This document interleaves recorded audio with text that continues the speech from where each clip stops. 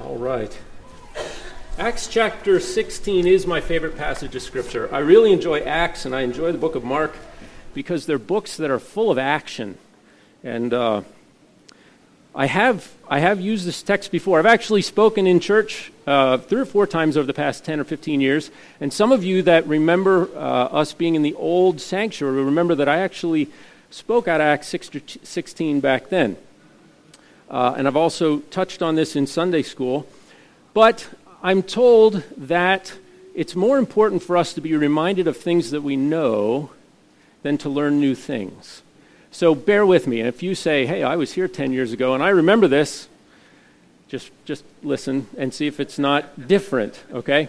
And let me give you an example. Who remembers what Newton's third law of motion is? You all learned this. I'm sure of it. Who remembers what Newton's third law of motion is? Yeah, nobody. Oh, one person. What's your name? Josh knows what Newton's third law is, and so do you. For every action, there is an equal and opposite reaction. And all of you start saying it now that you've remembered. So stick with me. If you remember me speaking out of Acts chapter 16 in the other building 10 years ago, you may need to hear it again. For every action, there's an equal and opposite reaction. Let's pray. Lord, we're grateful for your word. We're grateful for what it says to us. We're grateful for the fact that we can read it over and over without fear in this country. And Lord, as we look into your word today, I ask that you would help us to examine ourselves. And if there is something that needs to be changed, that you would help us to make the commitment to change it today. In your name I ask. Amen. So we read in our scripture reading, Acts chapter 16, Paul gets the Macedonian call, and he goes and immediately they have some success. They meet Lydia, and she believes, and life is kind of good, okay? Paul is out there on his missionary journey, but they've got a place to stay. They have receptive converts. This is good, right? And I think a lot of times when we receive Christ as our Savior, that's kind of what we expect. We expect, okay, I see Christians and they seem to live a comfortable life. They seem to be not in trouble. They don't seem to be in jail on a regular basis. This is good. But what happened next? Paul and Silas were walking about. Let's look in verse 16. They were going to prayer, and a certain girl possessed with the spirit of divination met them and brought her masters much gain by soothsaying, and she followed Paul and Silas and cried, saying, these men are the servants of the Most High God, which show unto us the way of salvation. And I'm sure that this was in a mocking way, okay? She was telling the truth, but in a mocking way. And Paul, I think he got a little tired of it, and he turned around and look what he did. Verse 18. She did this many days. Paul, being grieved, turned around and said to the Spirit, I command thee in the name of Jesus Christ to come out of her. And the Spirit came out of the girl the same hour. So there's an action. Paul does something that is good. Does anyone dispute the fact that it was good that Paul did this? No. Paul did something good. But then there was a reaction. What was the reaction? Well, her master said, hey, look, she used to tell fortunes, and that's how we made our money, and now we're going to go broke. Thanks a lot. They dragged her in front of the magistrates and brought them into the market and said, these people are Jews. They do exceedingly trouble our city. They teach customs which are not lawful for us to receive, neither observe, being Romans. And the multitude rose up together against them, and the magistrates rent off their clothes and commanded to beat them. So they got stripped in the public square and beaten and thrown in jail. Now, Newton's third law says that there's an equal and opposite reaction. I want to just point out, when you serve God, the reaction is not always going to be equal and opposite. Sometimes it's going to be way overblown. Why? I was listening to the radio this week, and I heard Alistair Begg say this phrase, and I was just kind of, you know how you're driving and you're listening, but you're not really listening? But when he said this, I went, whoa, I can remember that. He said, when God's people do God's work in God's way, you can expect opposition. When God's people do God's work in God's way, you can expect opposition, and it's not going to be equal and opposite. And many times it's going to be like a huge overreaction. Paul and Silas did a good thing, and yet they got kicked in the teeth for it. Action gives you a reaction. We know how this works. I mean, everybody knows this. People have written songs about this. You guys probably know this song too. You don't tug on Superman's cape. You don't spit into the wind. You don't pull the mask off the Lone Ranger, and you don't mess around with. Why? Because actions bring reactions. Whenever there's an action, there's an equal and opposite reaction. Paul and Silas acted, and then there was a reaction to them. Now, that reaction was an action in and of itself. And that allowed Paul and Silas the opportunity to give their own reaction. Are you with me so far? They were stripped, they were beaten, they were falsely imprisoned. That was an action. How would you react if that happened to you? Yeah, Lincoln is like, I think that's pretty accurate. Yeah, I think that most of us would be tempted to react in the flesh. Let's look real quick at Galatians chapter 5. We're going to be in and out of Galatians 5 over the course of the next several minutes. But let's look how these reactions work. Galatians chapter 5, verse 17. We'll start there. And the writer of Galatians is talking about the difference between reacting in the flesh and reacting in the Spirit. And he says, the flesh lusteth against the Spirit, and the Spirit works against the flesh. These are contrary one to another, so that you can't do the things that you would normally do. If you're led by the Spirit, you're not under the law. Now the works of the flesh are manifest, which are these: adultery, fornication, uncleanness, lasciviousness, idolatry, witchcraft, hatred, variance, emulations, wrath, strife, seditions, heresies, envyings, murders, drunkenness, revelings, and things like this, of the which I would tell you, I told you before, as I have also told you in the time past, they which do such things will not inherit the kingdom of God. This is a big, long list of how people normally react to life as it comes at them. And our normal reaction when stresses like this come against us is what? Anger, wrath, envy, jealousy. Drunkenness was in there. You know, some people, I've got a friend, he's a Christian, he believes in God, but man, he cannot make it through his day without some alcohol in his system to anesthetize him to what is happening around him. That is the normal reaction to pain. But let's keep reading.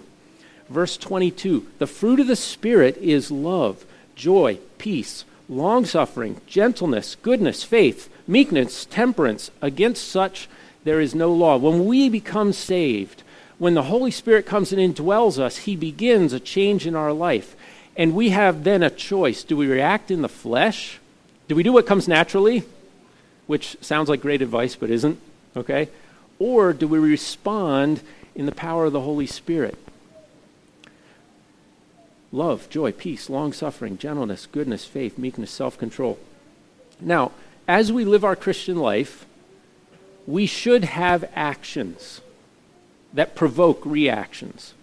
Ephesians chapter 2, verse 10 is a familiar verse. For we are his workmanship, created in Christ Jesus unto good works, which God has before ordained that we should walk in them. You get that?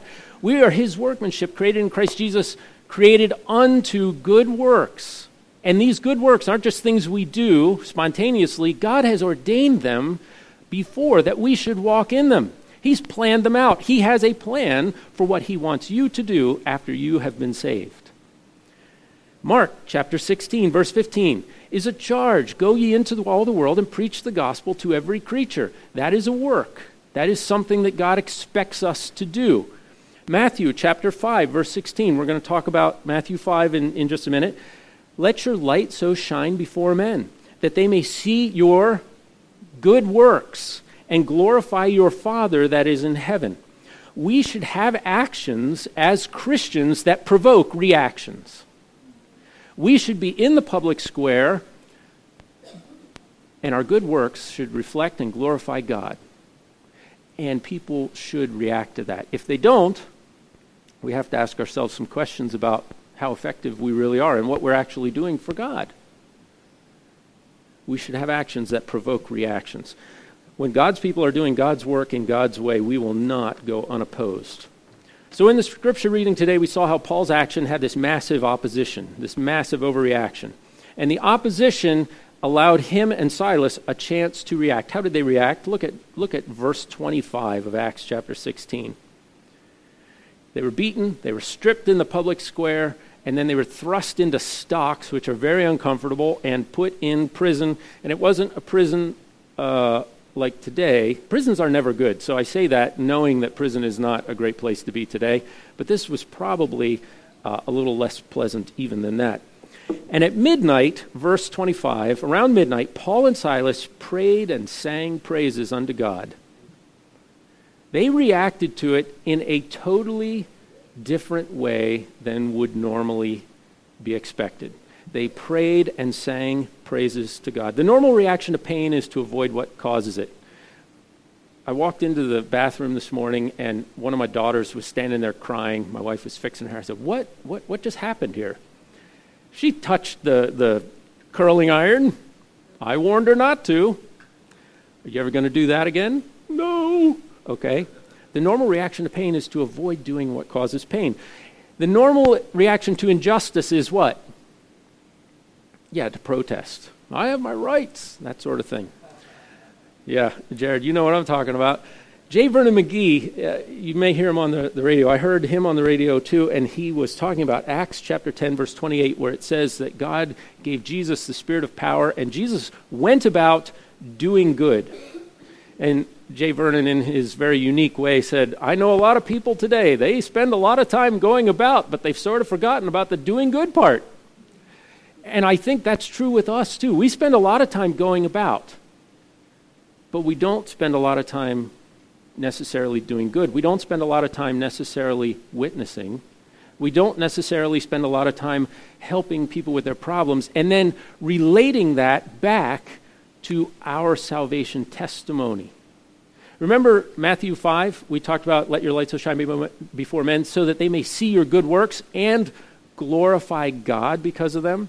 A lot of times, sometimes I think we do a lot of things, and when people say, oh, that was so nice of you, we're like, yes, it was. You know, we get the glory instead of God. Protesting, political activity, etc., all that has its place. And I don't want to get bogged down here because I know that many of you are very sensitized to political activity right now. But God hasn't necessarily called us to that. He has called us unto good works.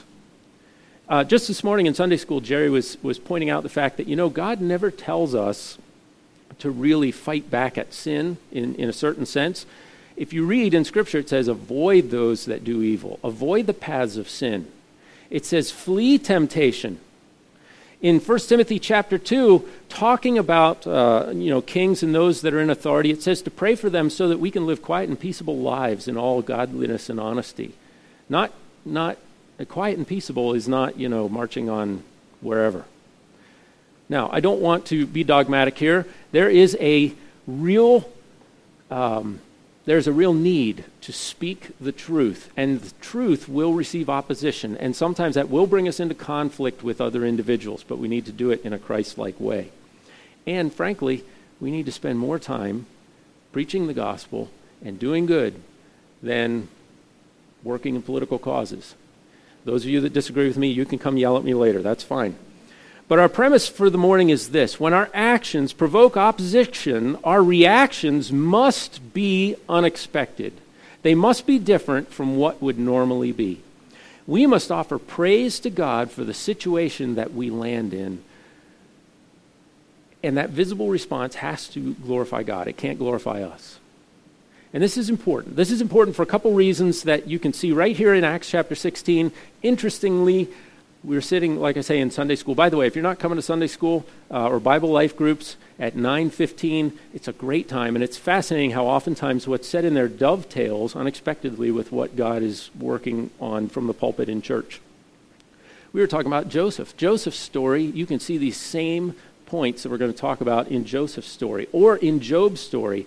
Or in others in the Bible.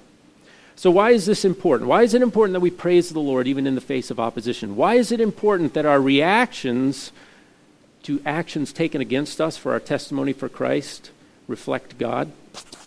First of all, it's going to impact the people around us. Our reaction to opposition will impact people around us, and I see two different groups of people in this story that are impacted. Let's look first at our fellow Christians, Paul and Silas. Look at verse 25 of Acts.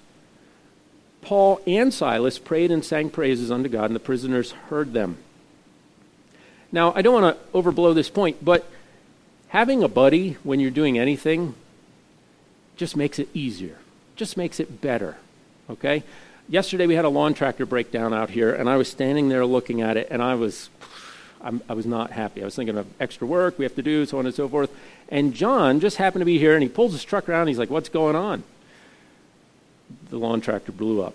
He goes, oh. And we started looking at it together, and he's like, oh, you know what? I'm sure we can fix this. This is a good motor, and this, that, and he knows more about motors than I do. And just his presence there encouraged me. We need to be encouraging each other in our Christian walk. Dr. Henry Cloud, he's a Christian psychiatrist, and he's written several books, and I've heard him speak and here and there. He tells a story. I heard him tell this story. He says there's a research group that did this experiment with monkeys.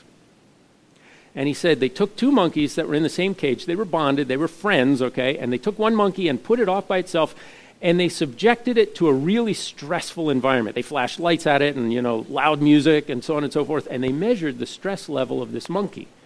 And it went through the roof, okay? Heart rate, respiration rate, agitation, just crazy. And they kept this up, and it didn't get any better. And they took the monkey back, and they put it back in the... Can you imagine these poor monkeys? They put the monkey back in the cage, and then they did it again. And the monkey's respiration rate went through the roof, and he was all stressed out. But they took the second monkey and put it in that same cage with all the flashing lights. And you know what they found? The stress level of the first monkey dropped onto near normal levels. And he's very pithy. He says, who's your monkey? But I'm serious. All of us need others in our life. When stressful situations come along, when you speak the gospel, when you do something good and someone comes back at you, it's always better to have someone in your cage with you, a fellow believer who will speak encouragement to you. That's why when we go witnessing, we don't send people out one by one, do we?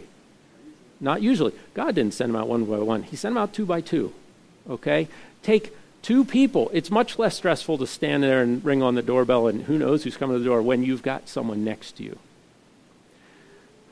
So first of all, Paul and Silas drew encouragement from each other. As Christians, we should be encouraging each other.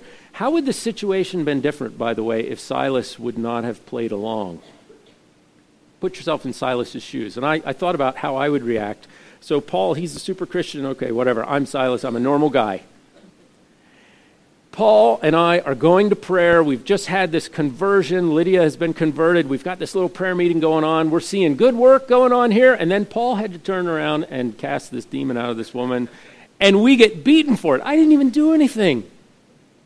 And now we're in prison, and it's midnight, and we're so sore we can't sleep. And Paul's like, praise God, I threw that demon out. Did you see that? That woman is free. And Silas, can you just imagine?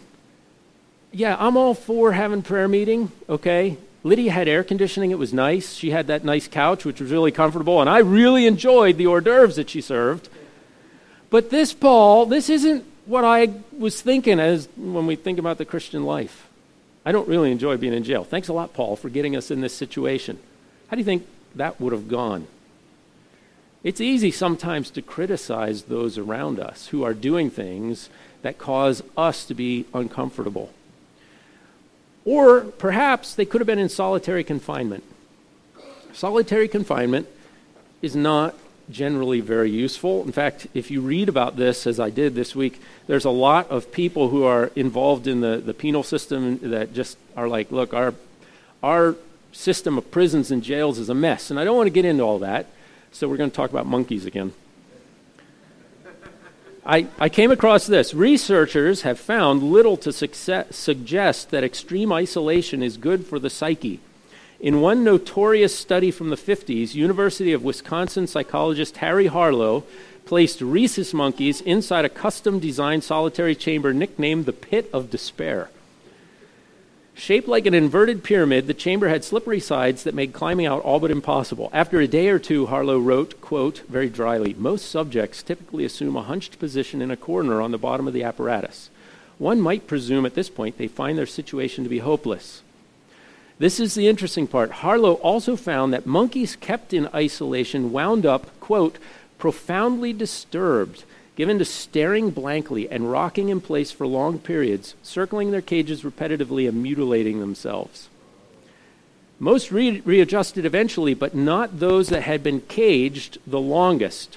Quote, 12 months of isolation almost obliterated the animal's ability to function socially, Harlow found. My favorite line is the next one. Similar studies on human subjects are rare. I wonder why. But here's the thing. Isolation is not good. It is so important to be in a Bible-believing church. We meet people that say, well, I've accepted Christ as my Savior. Where do you go to church? I don't go to church. Why not? Well, I find that I do better when I'm by myself with God. The Bible is very clear that's not the case. That is not the expectation. And we see a lot of Christians who wind up socially isolated. And then what happens? Galatians 5, chapter 5, verses 13 through 15, talks about Christians who bite and devour one another because they don't. In fact, let's look at it. Galatians chapter 5, verses 13 through 15. For brethren, you have been called unto liberty. Only use not liberty for an occasion to the flesh, but by love serve one another. For all the law is fulfilled in one word, even this, thou shalt love thy neighbor as thyself. But if you bite and devour one another, take heed that ye be not consumed one to another. You'll talk to Christians that say, I don't have to go to church. I'm not under the law. The Sabbath was under the law. I'm under grace. I don't need to be part of a congregation. It's my liberty. Well, take care that in exercising your liberty that you don't devour one another. The monkeys in isolation became socially averse because they became completely fixated on themselves in relationship to the environment they were in. And sometimes as Christians, I think we can do that too. The world's getting darker around us, and we get fixated on the environment and how it impacts us. And because we're socially isolated as Christians, we never look around and see how it's impacting other believers. And we never offer encouragement to other believers.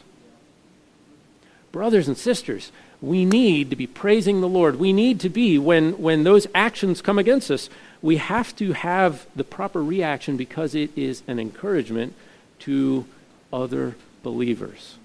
So that's the first group. The second group is unbelievers. Let's look in verses 25 through 28. The end of 25, the prisoners heard them as well. And suddenly there was a great earthquake so that the foundations of the prison were shaken. We're in Acts chapter 16 in case moving around you've gotten a little behind. Acts chapter 16 verse 26, the end of the verse. Immediately all the doors of the prison were open and everyone's bands were loosed. And the keeper of the prison woke out of his sleep and seeing the prison doors open, he drew out his sword and would have killed himself, supposing the prisoners had been fled. In Rome, if you lost a prisoner, you took their punishment. And he was going to kill himself rather than face that. But Paul cried out with a loud voice saying, don't do yourself any harm. We are all still here. Is that a normal reaction when prisoners find okay, so they say don't ask a question you don't know the answer to. I'm going to break that rule. Eric works for the prison. What happens if you leave prison doors hang open? What would happen? That would be curious. Yeah, no, the normal reaction is, hey, earthquake, it's the middle of the night, my bands have fallen off, the prison door is open, this is my lucky day.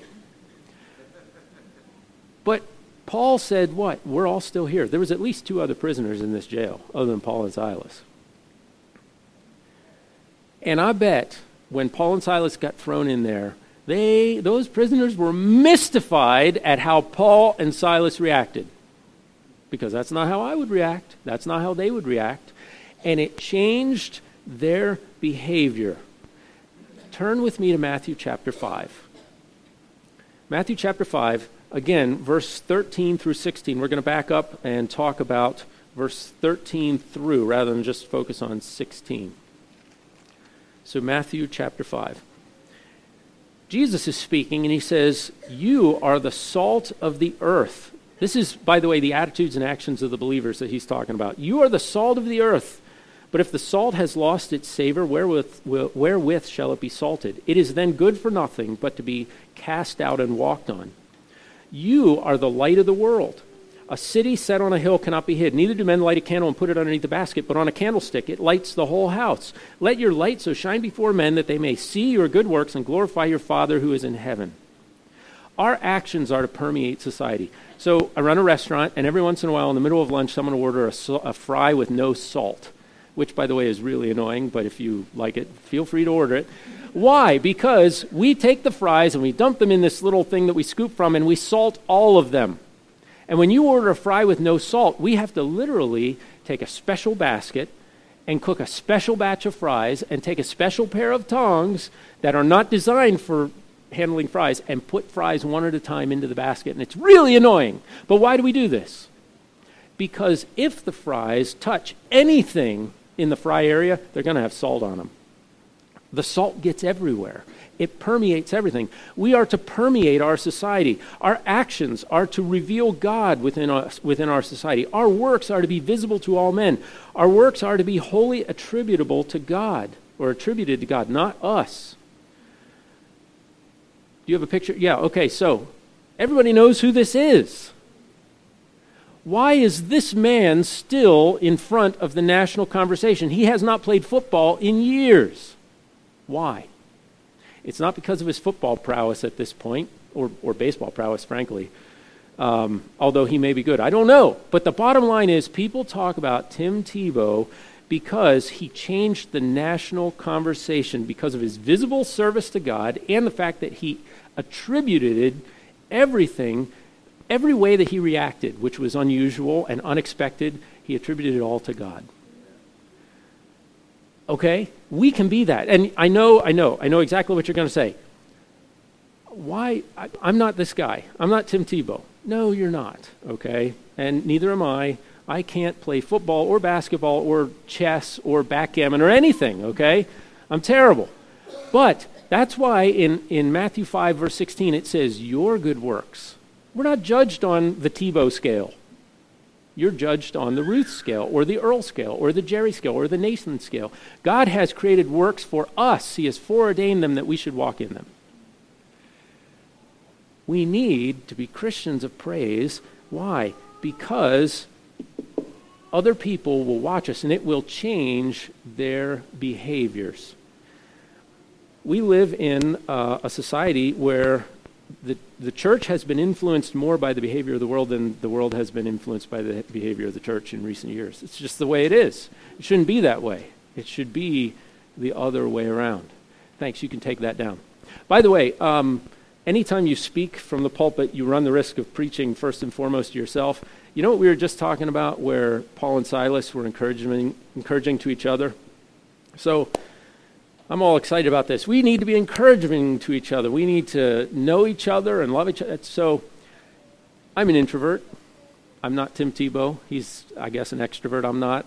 One or two friends in church, that's good with me. That's all I need. Okay? Other people are different. And I love all of you immensely. Okay? But small talk is difficult. And before church, walking around greeting each other, that for me is difficult. Standing up here doing this, not that daunting, but talking to you individually is a lot more daunting. And I have this routine that I do where I go down the line. And if you sit on the end, you probably shake my hand or at least say hello, and that's sort of nice. People that sit in the middle, I don't know who you are. Hello. Okay? Well, I met Thelma and Khalees probably a year or two ago. Okay? And I met them, learned their names, hello, and that sort of thing. But they don't sit on the end. So I greet the Kennedys, and I talk in their general area, but I'd never say anything to Khalees and Thelma.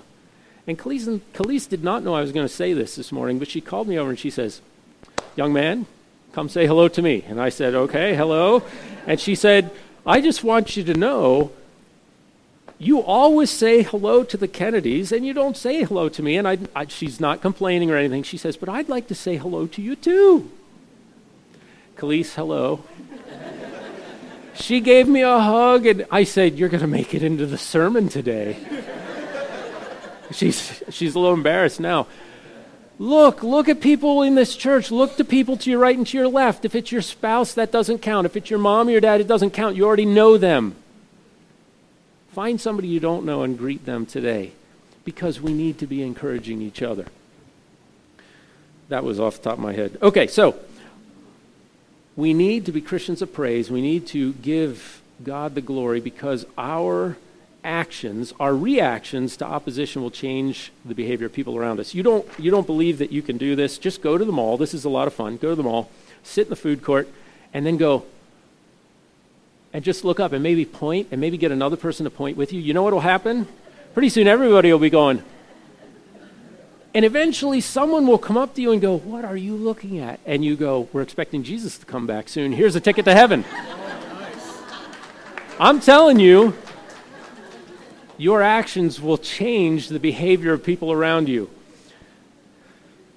I hope you do that. Let me know, because I will be in the food court. I want to see this. Why is it important to give praise to God even in times of trial? There's a third reason that I see here. It could change the impact of the gospel. Look with me at verse 30. This is like the best. Acts chapter 16, verse 30. You know the story. The jailer sprang out. He was all upset. He was going to kill himself because this was the end. And he goes from wanting to kill himself to walking in verse 30, he brought them out and he said, "Sirs, what must I do to be saved?" What? I mean, Acts is full of Paul and Silas walking around preaching. And I know that he heard what they were doing when they were brought in, because, he's like, what? Okay, thanks for bringing me these guys that you just beat. Now what do I do with them? Why are they here? Because they're preaching the word of God. And I'm sure that as he sat at his desk and they were singing and praising God, he's like, these guys are insane. Nobody acts this way in my jail. What is wrong with these guys? And when this supernatural event happens, and it was supernatural, don't make any bones about it, his very first thing was, okay, I'm convinced what you're saying is true. How should I be saved? It can change the impact of the gospel. We know from 1 Corinthians chapter 1, verse 18, the gospel is foolishness to those who are lost, but it is the power of God unto salvation to those who believe. Okay? We know that the unsaved world looks at this message and goes, that's nuts. That's crazy. John chapter 16, verses 7 through 11 tells us that it's the Holy Spirit's job to convict men of sin, not ours. We're just to spread the gospel. Romans 10:14 talks about the need for preachers to go forth and to share the gospel. 1 Corinthians 1:21, I love this one. Since in the wisdom of God, I'll read it because I can't quote it. For since in the wisdom of God, the world through wisdom did not come to know God. God came and he said, okay, here I am, and his own rejected him. He says, instead of allowing men's wisdom to bring them to knowledge of God, God was well pleased through the foolishness of preaching to save those that believe.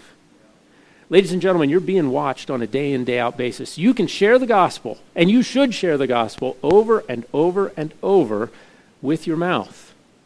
But it's your actions, it's your reaction when opposition comes against you that brings power to this gospel. Let me clarify that. The gospel is powerful. The word of God is quick and sharper than any two-edged sword. Don't get me wrong. But the gospel in action will change the impact of what you say with your mouth. People are listening to you. When we obey God faithfully and praise him even when opposition comes because of our faithfulness to him, we proclaim the truth of the gospel with our actions. We want to praise the Lord when reactions come against us because it will impact the people around us, both our fellow believers and unsaved people. It will change their behavior. Praise will change the impact of the gospel, and we will see people saved through the testimony of our lives. I think of Jim Elliot. They were preaching to the Auca Indians. They were martyred. And it wasn't until after Jim Elliot, Nate Saint, and all those guys lost their lives that the Indians trusted in Christ. Their sacrifice, their reaction, well, their death is what made those Indians go, okay, we should start listening to this message. The last point I have today, praise will change everything. Praise will change everything. God heard Paul and Silas.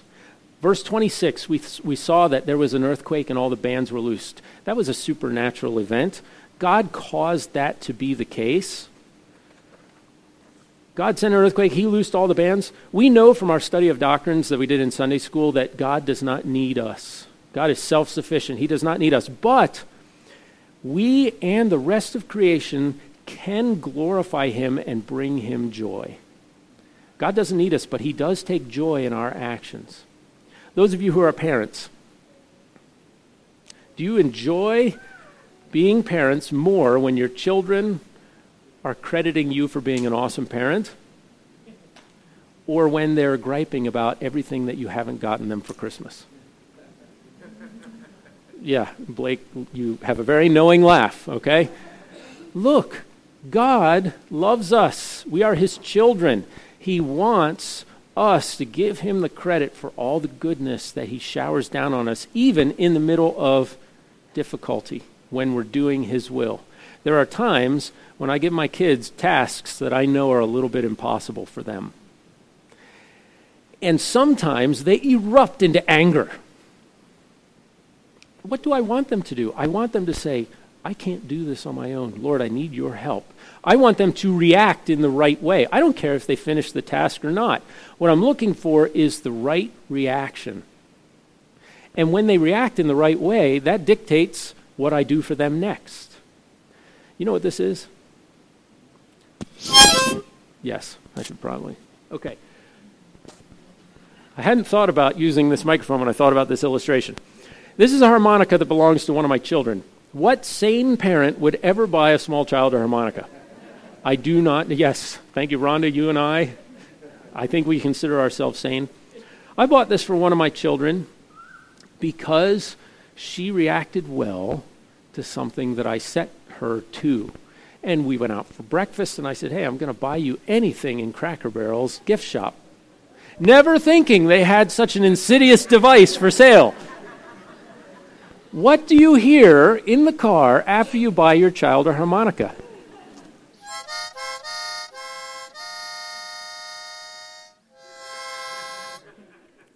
Oh my goodness. Now I got to be honest, if it's your child, I'm like, all right, give me that harmonica. If it's my child and they're not behaving well, I'm like, all right, no harmonica for you. But on the way home, this child was playing this harmonica exactly like I did, except once in a while they'd go up and down the scale real fast. And it was awful, but you know what I was doing? I was sitting in the driver's seat. I was enjoying it a lot. Why? Because it was my child who had reacted in the right way playing that harmonica. God is watching us, God is listening to us, and he is looking for us to respond with his strength with the fruit of the Spirit in these reactions that we have to people. And he takes great joy in this.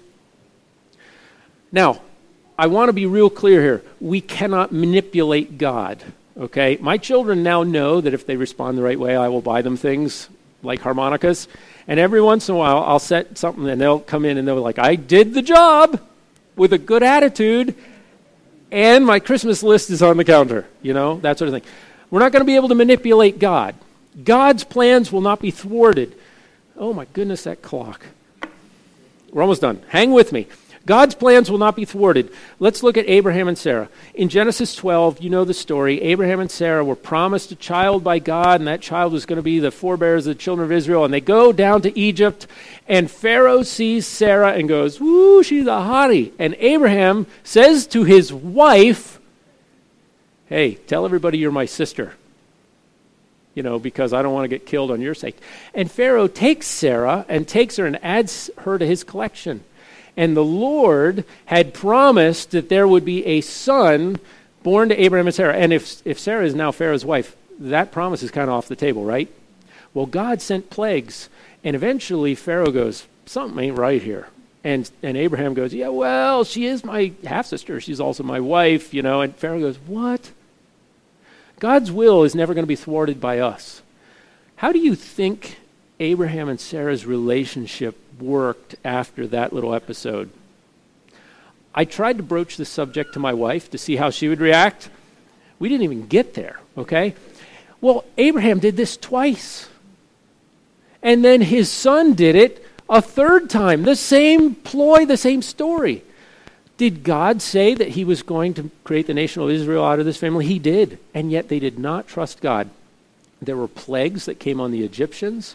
There was barrenness that came on the Philistines. And the third time, the king of the Philistines, he kind of knew the history with Abraham and Sarah, and now he saw Isaac, and he kind of saw Isaac and Rebekah, and he goes, "You're married." Look, anybody that touches this guy's wife, don't even think about it, because I will kill you if you do, because we know the way this story ends. And Isaac and Rebekah lived there for a year, and the king of the Philistines came and said, "We don't really want you here." Okay? And I got to think that perhaps that played into it. It changed everything. How would life have been different? How would this story have been different if Abraham and Sarah had trusted God from the get-go and said, "Okay, we're not having kids. This is tough because you told us we're going to have children and we haven't had a child, but we're still going to trust you. We're still going to react in the right way." I don't know. Verses 33 through 34, our time is fleeting, so I'm just going to gloss over this. You know the story. They got their wounds treated. The jailer turned them from prisoners into house guests. Would that have happened if Paul and Silas would have been railing against the system that put them there all evening? I don't think so. Their response changed everything. Now, our actions should bring opposition against us. Our actions, as we serve God, should bring opposition against us. Our reaction is what God is looking to control, and that is what will bring this power. In America, Christian life has gotten really comfortable. It has. The church tends to be a safe and secure environment, and there are a lot of people who seem to be playing church, using it as a meeting place for nice people and so on and so forth. And I know that there's a lot of Christians that they just want to, I go to church, it's something that I do, I've checked it off my resume, it's a comfortable place for me. The Christian life should not be that way. Let's look, though, at Acts chapter 19. This is very interesting. Acts 19, 11 through 17. And God, in verse 11, God did special miracles by the hands of Paul, just like we just saw in Philippi, so that from his body were brought unto the sick handkerchiefs or aprons, and the diseases departed from them, and evil spirits went out. And certain of the Jews, exorcists, took upon them to call over those which had evil spirits in the name of the Lord Jesus, saying, "We adjure you by Jesus, who Paul preacheth." So there are these Jews, they were religious, and they said, "You know what? That looks good to us. We want part of that game. That Christian life, going to church, having a comfortable group of people that you can talk to and not have to worry about them treating you badly, we want that." So they did the same thing. There were 7 sons of one guy named Sceva, a Jew, verse 14, and the chief of the priests which did so. And the evil spirit answered and said, "I know who Jesus is, and I know who Paul is, but I don't know who you are." Can you just imagine? I cannot, frankly. It's a little frightening. And the man leapt on them. This demon-possessed man in whom the evil spirit was leapt on them and overcame them and prevailed against them. So they fled out of the house naked and wounded. Naked and wounded, okay? So Paul and Silas did what God wanted, had opposition, and that opposition was the form of them being stripped and beaten. They were naked and wounded and thrown in jail. These same people tried to do the same thing, except they did it in their own strength. It was the same result.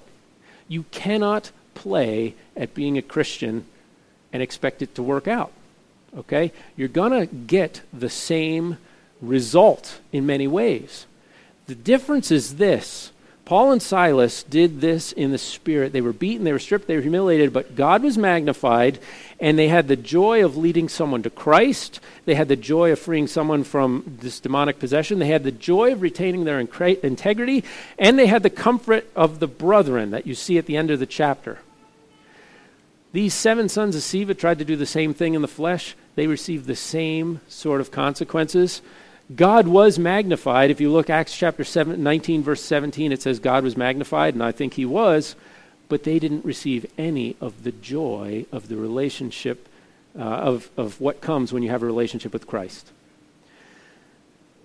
You can't expect a joyful life if you're not doing what God wants you to do. If you're just sitting in the pew and you're saying, "I go to church, why am I not joyful? Why am I not having a joyful life?" You got to be out there. Your actions should provoke reactions. Your actions should provoke opposition. Are you like Paul?